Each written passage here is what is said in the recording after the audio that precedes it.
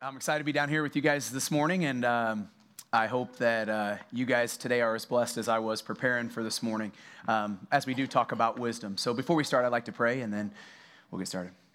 Dear Lord, God, we come to you this morning humbly, God, and I ask that you this morning be your words and not mine. God, that this morning be directed to you, God, and that as we talk about wisdom, God, I pray that God, my mind, my heart isn't tainted by this world, that, God, and for all of us, that we can, God, experience true wisdom, true godly wisdom, God, from you.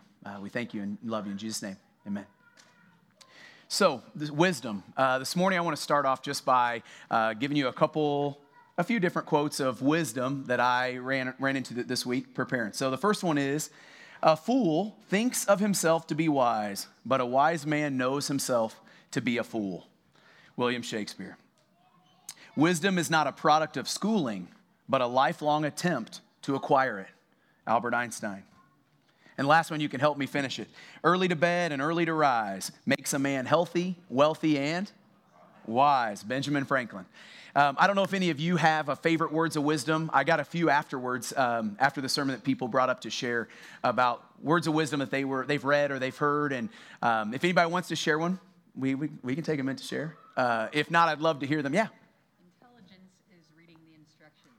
Wisdom is knowing what parts of the instruction you can ignore. I love it. Wisdom. You guys hear that? Wisdom is, say that louder if you talk. Knowing which parts of the instructions you can ignore. Knowing which part of the instructions you can ignore. I like it. So we're going to get into some wisdom because I think we're in the middle of a series right now called Relevant Faith. And we're looking at the book of James and how he instructs us to live out our faith in everyday life. Here in James chapter 3, he offers this great dichotomy of two types of wisdom. An earthly wisdom and then a true heavenly wisdom. And really, you'll see as we get into it, there's no comparison between the two. That's why you chose that word dichotomy. We a lot of times call things wisdom that really have nothing to do with wisdom. And so I want to, if you guys want to turn with us this morning, we're gonna be looking at James chapter 3, verses 13 through 18. So if you want to turn there, we'll be there in just a minute. But before we get started this morning, I want to remind you of something that John touched on last week from the beginning of James chapter 3, verse 1. Not many of you should become teachers, my fellow believers, because you know that we who teach will be judged more strictly. Great. Thanks, John, for leaving me this one. But I laughed as I read that, but the more I thought about it, it makes complete sense. I love context, and I think it's important if we're going to skip to chapter 3, verse 13, that we look at it as a whole. And James gave a warning about teachers and warned them about the stricter judgment, being careful to become teachers. But then he broadens his warning to deal with taming of the tongue. And John spoke on it last week. So if you missed his message, I recommend getting online and checking it out. Very great message about taming the tongue. But I thought about this morning, James, I think, is still focusing on, or at least partly on, his teachers that he opened chapter 3 with. And it makes sense, right? Teachers are supposed to have the knowledge and the wisdom, and then pass that knowledge and wisdom on to those that they're teaching, right? It made sense that he's still maybe focusing partly on teachers. But I think it's important that we realize we all need to be careful not to fall into the snares of worldly wisdom. So I want you to hear from James. I'm going to read it. You can follow along on the screen or your Bibles. James chapter 3, verse 13 through 18. It starts out, who is wise and understanding among you? Let them show it by their good life, by deeds done in humility that comes from wisdom. But if you harbor bitter envy and selfish ambition in your hearts, do not boast about it or deny the truth. Such wisdom does not come down from heaven, but is earthly, unspiritual or sensual, and demonic. For where you have envy and selfish ambition, there you find disorder and every evil practice. But the wisdom that comes from heaven is first of all pure, then peace-loving, considerate, gentle is another word, submissive, full of mercy and good fruit, impartial and sincere. And then he ends it with peacemakers who sow in peace reap a harvest of righteousness. wisdom. Who is wise and understanding among you? James doesn't mess around. He starts right out with, if you answer yes to that question, if you think you're wise, prove it. And I laughed. That line made me think about as a kid. I used to love when people were talking a big game, or they were talking about how smart they were or how they knew everything, or they were saying, oh, I could do that. I used to love to be the one, prove it. Because they knew if they either need to walk the walk, put it where your mouth is, put your walk where your mouth is, or quit talking about it. And I think that's what James is saying now. You either need to back it up or quit talking about what, it's not just about the talk. And so being a teacher that's going to be judged more strictly, and hearing heavenly wisdom is first of all pure. In verse 17, I immediately thought about the kids that I teach at school, but also here at church. I thought about how their minds are as close to pure as we're going to get. They haven't been tainted by this world. Their hearts haven't been conditioned yet to maybe buy into some of this earthly wisdom as much as us adults have. So I asked some kids from our church some questions about wisdom, and I want you to hear their answers. I started real basic. I just asked them first, what makes a good teacher? First kid, being funny, because you have to have some laughter sometimes. You don't want a teacher to be all grumpy. I like that one. Second, to be a good kid, to be good with kids, know how to deal with them, to be smart so they can teach kids what they know. They need to be kind and to be calm when something happens to be able to help. And then I went a little deeper. I just asked them, what is wisdom? What does it mean to be wise? And here's some of the answers. To know a lot of stuff.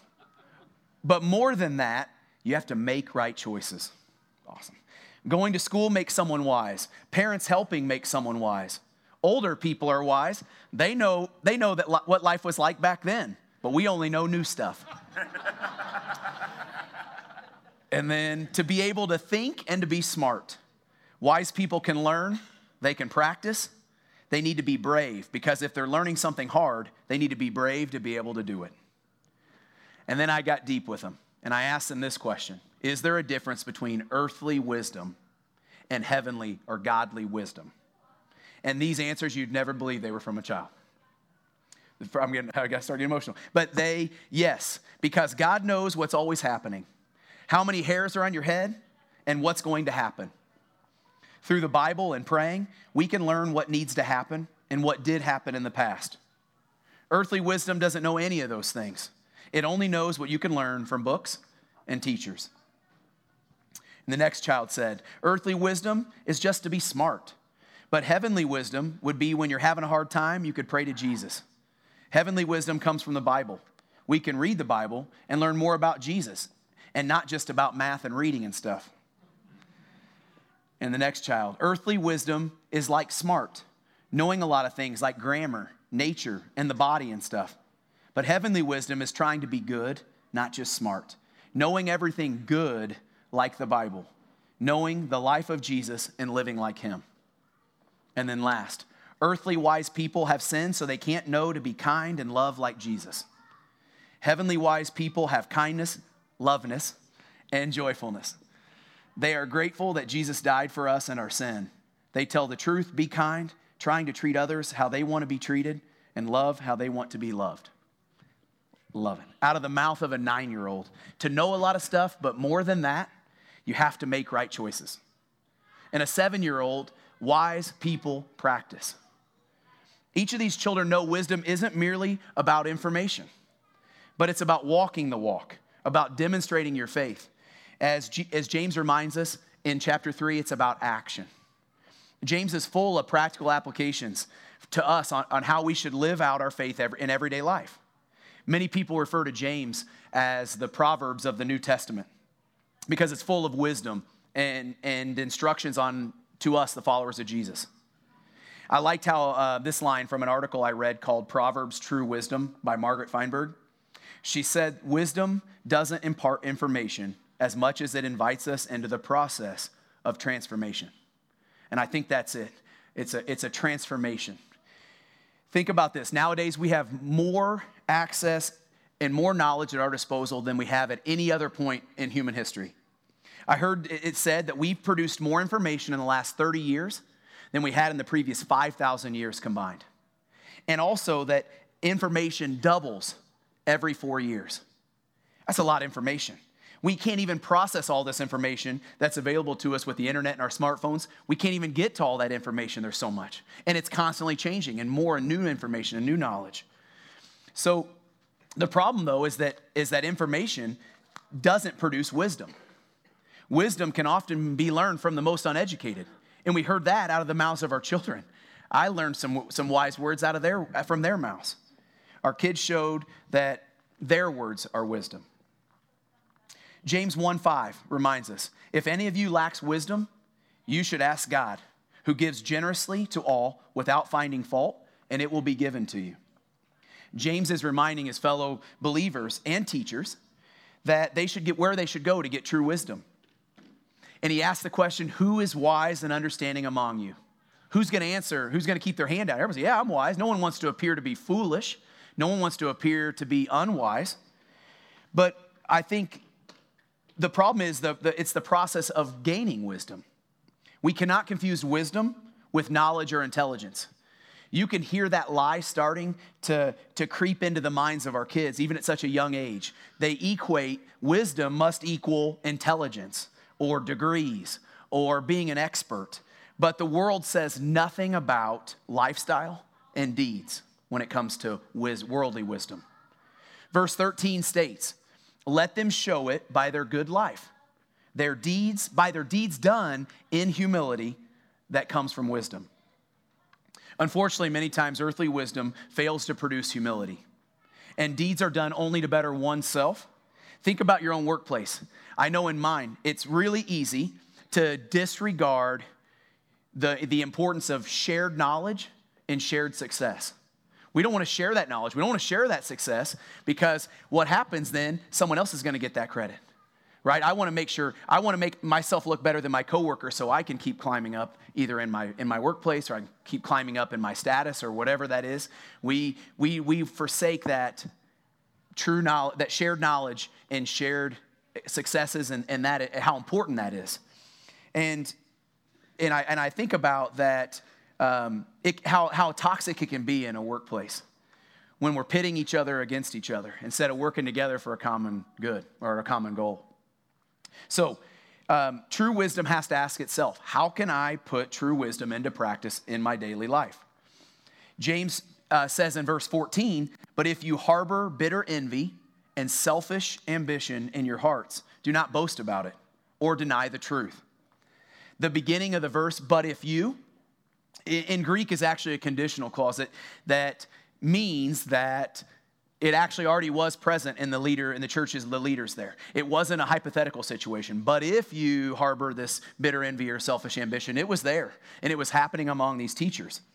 And the more I thought about it, it made sense. There was conflict because the teachers were boasting in their own knowledge and their own wisdom. And they were falling into jealousy and envy because they'd look over and see another teacher, another leader had a bigger following than they did, right? And that led to, I need to do something different or I need to do this so that I can get those people to come follow me. And forgetting to take the attention off of the purpose is pointing them towards Christ. But instead, we want them to follow me. I want to have a bigger following. And I want you to listen to this. I think James is reminding us that our deeds should be done in humility and always pointing others to Christ. And it's funny how God works because this week I was driving. I don't know if you guys listened to Air One or Spirit 95, but I was driving as I was thinking this whole week just about the sermon and was driving and I heard a song come on the radio by Casting Crowns. And I'd heard this song tons of times. But Casting Crowns has a song called Only Jesus that I think illustrates this perfectly. And the song starts out, and I'll put the lyrics up in a second, but the song starts out with a worldly view of wisdom that really most would consider wise, and it sounds good. And this is what it says. And I made the joke earlier, I'll spare you. A lot of people tell me I have the voice of an angel, but I don't want to sing it and show up our worship team and Heather. So I'll just read the lyrics for you. Make it count, leave a mark, build a name for yourself. Dream your dreams, chase your heart. Above all else, make a name the world remembers. But all an empty world can sell is empty dreams. I got lost in the light when it was up to me. to make a name the world remembers. That sounds worldly wise. Let's make a name. Let's leave a legacy. Let's make a name for ourselves the world's going to remember. And listen to this. Jesus is the only name to remember. And I don't want to leave a legacy. I don't care if they remember me, only Jesus. And I've only got one life to live. I'll let every second point to him, only Jesus. What a powerful song reminding us to boast in Jesus, not in ourselves, not in our own deeds, not in our own accomplishments, but boasting in Jesus. The worldly approach to life will only lead to conflict in relationships, at home and at work. However, humility and godly wisdom will lead to peaceful relationships. Verse 15 and 16 further explain this. Such wisdom does not come down from heaven, but is earthly, unspiritual or sensual, and demonic. For where you have envy and selfish ambition, there you find disorder and every evil practice. Kind of a scary warning. Deeds done out of selfish ambition and envy seem to be the catalyst for disorder and every evil practice to sneak its way or creep its way into our lives, sometimes without us even knowing it. And what a perfect plan for Satan, right? If Satan wants to work into our lives, if he starts with selfish ambition or maybe a bitter vanity of some kind, right? If it turns into me, that if I put the focus on me, then now I've opened the door, I've dropped my guard, and now I can let every evil practice in, and I think about why. Because Satan's going to make it look good and wise when our priorities are out of sync with what God says are good and wise. And if he can get in there, then where else can he go? What else can he slip in? I can let down my guard, and I can add now, because of my selfish ambition or my bitter envy, I can now let myself convince myself of things that aren't true, that aren't godly or heavenly wise. But now, he goes on to say this great dichotomy, and that's why I called it a dichotomy, because you have the earthly view of it is completely separate from godly wisdom. So a lot of people will mesh them, but there is no similarity. There's earthly wisdom and there's godly wisdom. And godly wisdom says this: but the wisdom that comes from heaven is first of all pure, then peace-loving, considerate or gentle, submissive, full of mercy and good fruit, impartial and sincere. And I love that. Another word I mentioned there for considerate is King James Version uses gentle. Not gentleness, but gentle. But I know when men, if you're like me and I grew up wrestling, I couldn't be tough and I couldn't be a great wrestler if I was gentle at the same time, right? And I think that's such a hard balance, because what we've done is we've equated the word gentle or gentleness. It equates with meekness.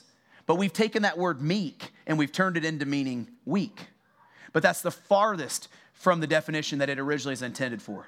And I think meekness, Jesus was considered meek, the most powerful person on earth, right? But was considered meek because it's more of a controlled strength. And I thought about like a lion lying around 20 hours of the day, but don't mess with it, right? Or I thought about a horse, tamed, but so much power under control that it's only submissive to its master, right? And I thought that's what we need to be. That's what this word gentle has to do with. It's a controlled strength. James went on. He wants us to understand that wisdom that comes from heaven is first pure, then peace-loving, gentle, submissive, full of mercy and good fruit, impartial, and sincere. James wants us to see that true wisdom is more than knowledge, but it's about applying that knowledge to the way we live our lives, pleasing to God, seeking his truth, because it said wisdom comes from above. And we need to submit our lives to the Holy Spirit, leading our lives, and that means wisdom too. So I want to unpack this for a little bit this morning. There are 7 principles that James says that godly, wise people will possess. The first one, it said that godly wisdom is first of all pure. The definition of pure is unmixed, unalloyed, untainted by impurity. Always pure, without selfish ambition or envy. Wisdom will be given to us to use to glorify God and to serve others, not for our own advantage or power. And in Greek, pure means without a flaw, or, I love this, pure enough to approach God. Without a flaw, human wisdom, without the flaw of human wisdom, tainting God's wisdom. We can easily fall into this trap. I think about when we're in conflicts with others. We end up just trying to prove that we are right, not prove what is right, and we end up tearing down that person just to prove that we were right. And that leads right into the second point that James makes, that pure wisdom, true wisdom, is also peace-loving. And it's peace-loving, keeping peace in relationships. And this goes both ways. And I love this point. Pure wisdom first, while keeping peace. But we can't jeopardize purity just for the sake of peace.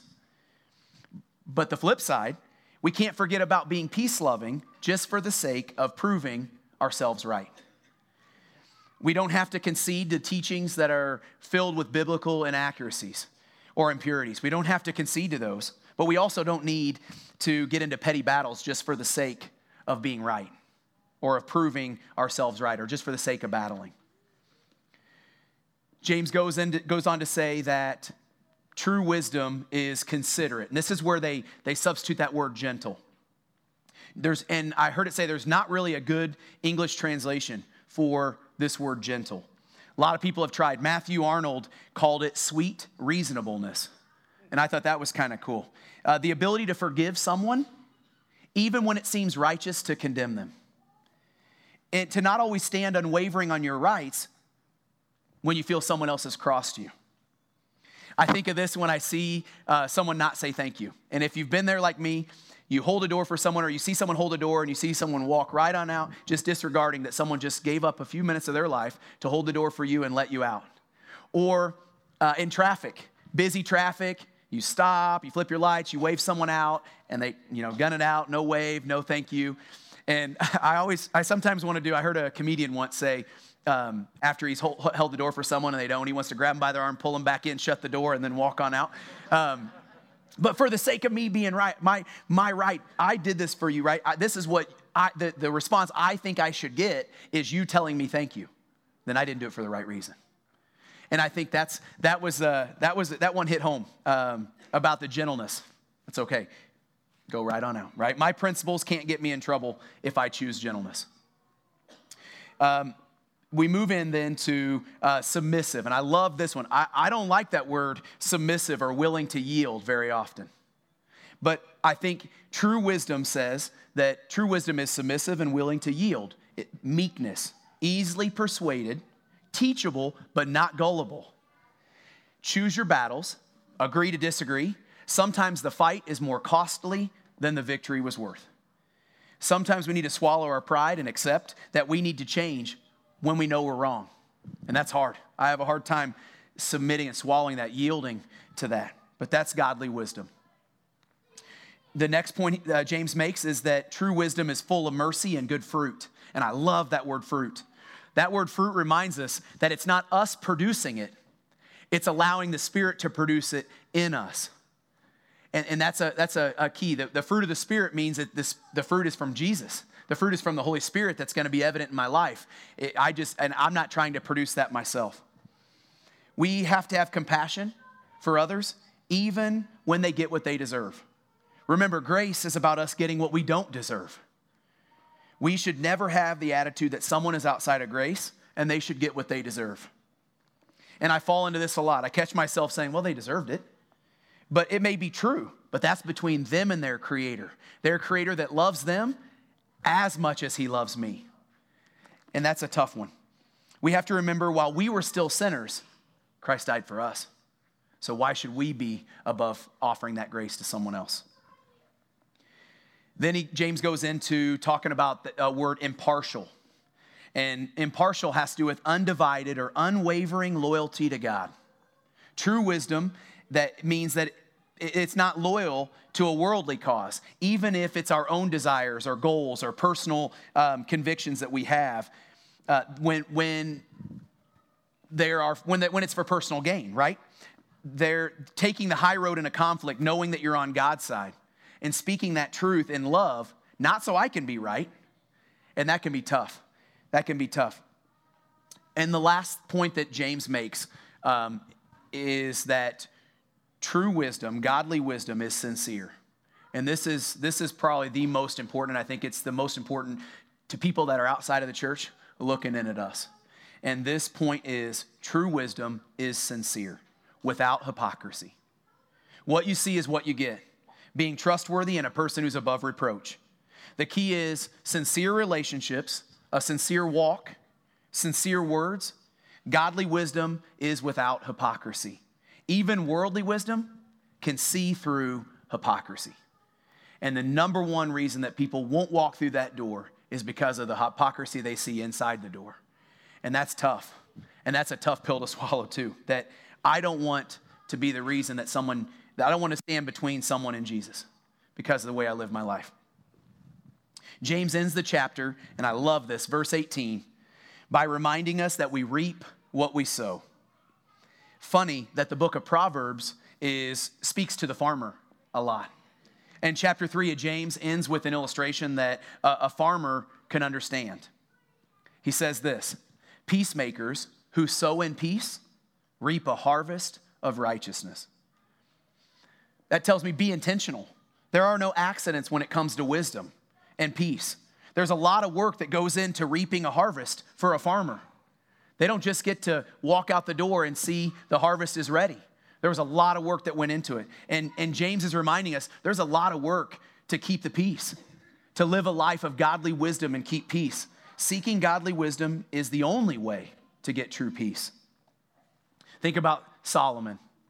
Solomon's known for wisdom. He could have asked God for anything in the world, and he asked for wisdom. And we know that he gave up that godly wisdom for earthly wisdom. And he went from the world's wisest man to the world's most knowledgeable fool. Our wisdom is God's foolishness.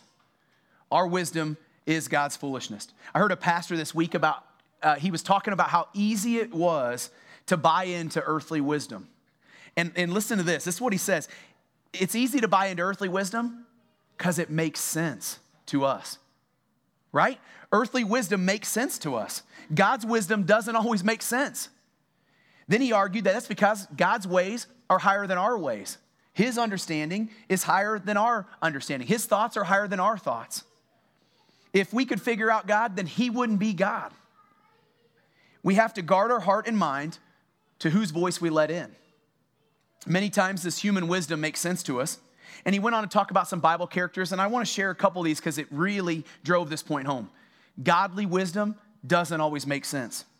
Abraham packed up everything he owned and moved to a land that he'd never seen for a God he didn't know because God told him to go. Moses' staff. Moses was told, hold that staff above your head when he's fighting the Amalekites, right? And if it lowered down, they would start to lose their ground. Does that make any earthly wisdom sense? And if he kept it above his head, they would continue to win their battle. Joshua, fighting the battle of Jericho. By circling the strongest fortified city the world had ever known. You're going to walk around that city, those walls, 7 times. And then on the 7th time, guess what you're going to do? You're going to start shouting. And you're going to start playing your trumpets as loud as you can. I mean, who's the guy that leans over and says, aren't they just going to shoot us with their arrows? Right? Earthly wisdom, that doesn't make sense. Elijah picked a fight with the 450 demon prophets of Baal and expected fire to rain down on the mountain. I thought about Noah, the kind of wisdom to build an ark in the middle of land big enough for every animal on earth to get on board. And I pictured the people around him saying, rain's going to fall from where? Never seen rain before. You're in the middle of land. Why are you building an ark? That's foolish, right? That's man's foolishness. And the stories of, I pictured David carrying a sling to fight Goliath. Joseph forgiving his brothers and having the attitude that he knew it was all in God's plan for him to be in slavery and captivity most of his life. That's not heavenly wisdom. It is heavenly wisdom. It's not earthly wisdom. It doesn't make sense to us. And the stories of that kind of wisdom aren't just in the Old Testament. Imagine Peter. Get out of the boat, Peter. You can walk on that water. Huh? Right? We've all swam. We've all tried it. Tried to run real fast, see if I could make it. Nope. I picture Jesus hanging out with sinners, being called a friend to sinners. The Savior of the world being called a friend to sinners. Doesn't make earthly sense. Didn't make sense to the religious leaders. For Jesus to allow himself to be nailed to a cross and die for our sins when we deserved that death doesn't make sense. Thank God that his wisdom is greater than our wisdom and that his understanding is far greater than my doubts. He states God's wisdom is many times men's foolishness as well. God's wisdom is our foolishness because some of the things God calls us to do are going to seem foolish. They're not going to make sense. He's going to ask us to step out in faith and do things that don't make sense to us. But we have to trust him and that his wisdom is above our earthly understanding. So this morning as we get ready for communion, I want to share something that I heard that really got me thinking. I was listening to coverage this week on June 6th was the 75th anniversary of the invasion of Normandy. We called D-Day. The operation was called Operation Overlord. And we remember how the U.S. and our allied forces stormed the beaches of Normandy and bravely fought to end an evil Nazi German expansion across the world and bring peace to the world. There were so many selfless acts of heroism from all branches of our military. And when you read and you see what all went into the planning and that every branch of the military had a job and that it had to be perfect and it had to be wise, it had to be, it had to cover every single possibility that could have gone wrong. And even the weather had to cooperate. And I was listening to Lieutenant Colonel Alan West, and he was speaking this week about a principle from a movie, of all things, a movie, Saving Private Ryan, that even Ernie Pyle said did an amazing job of accurately portraying what actually happened in Normandy. And listen to this. He talks about in the movie, Saving Private Ryan, the scene where Ryan's Captain Miller, if you remember, is dying on the battlefield. Private Ryan, his three brothers had been killed. And in the movie, they wanted to bring Ryan home because they didn't want his family, his mother, to lose all four of her sons. Three of them had died. And so they send Officer Miller in to get Private Ryan and to bring him home. And if you've seen the movie, Ryan says, "No way, I'm not leaving my guys." And there's a battle breaks out to control a bridge that that they've taken over and they don't want to give it back to the German Nazis. So in the movie, Officer Miller is mortally injured. He's dying on the battlefield. And the scene, it's intense, and he leans in to Private Ryan and he tells him, earn it. Earn it. And then earn the sacrifice that he's giving right now. He's dying. And then they fast forward to, which is a scene from the beginning of the movie at the end. And Private Ryan is standing over the grave in Normandy of his Officer Miller. And he breaks down sobbing, and he questions his life. He asks his wife, was I a good man? Did I deserve it? Did I earn it? Did I live a life that was worthy of that? And the whole time I'm hearing Colonel West talk about it, I'm thinking, man, how do you earn that? How do you earn the sacrifice of a brave American soldiers and the Allied soldiers that gave their life for me? How could I even possibly live a life that earned that? And he went on to talk about Lincoln and the Gettysburg Address when he brings up, make sure that we live a life in freedom that doesn't ever let any of these people that died to die in vain. And I couldn't help but thinking during that time, thank God I don't have to earn Jesus' sacrifice. Thank God I don't have to earn my salvation. It seems impossible to earn the sacrifice of the soldier, the American soldier. I can't imagine what that would look like to try to earn the salvation and the sacrifice that Jesus made for me. What I want you to understand this morning, more than anything else, is that we don't have to. Jesus did everything on that cross. He took the punishment that we deserved away, and it was a free gift. And I thank God that I don't have to, at the end of my life, stand in front of Jesus and tell him how I earned it. I'm thankful that he's going to stand with me, tell God he earned it because he knew me. And so if you haven't this morning, if you haven't given your life to Jesus, if you haven't accepted that free gift of salvation, let today be that day.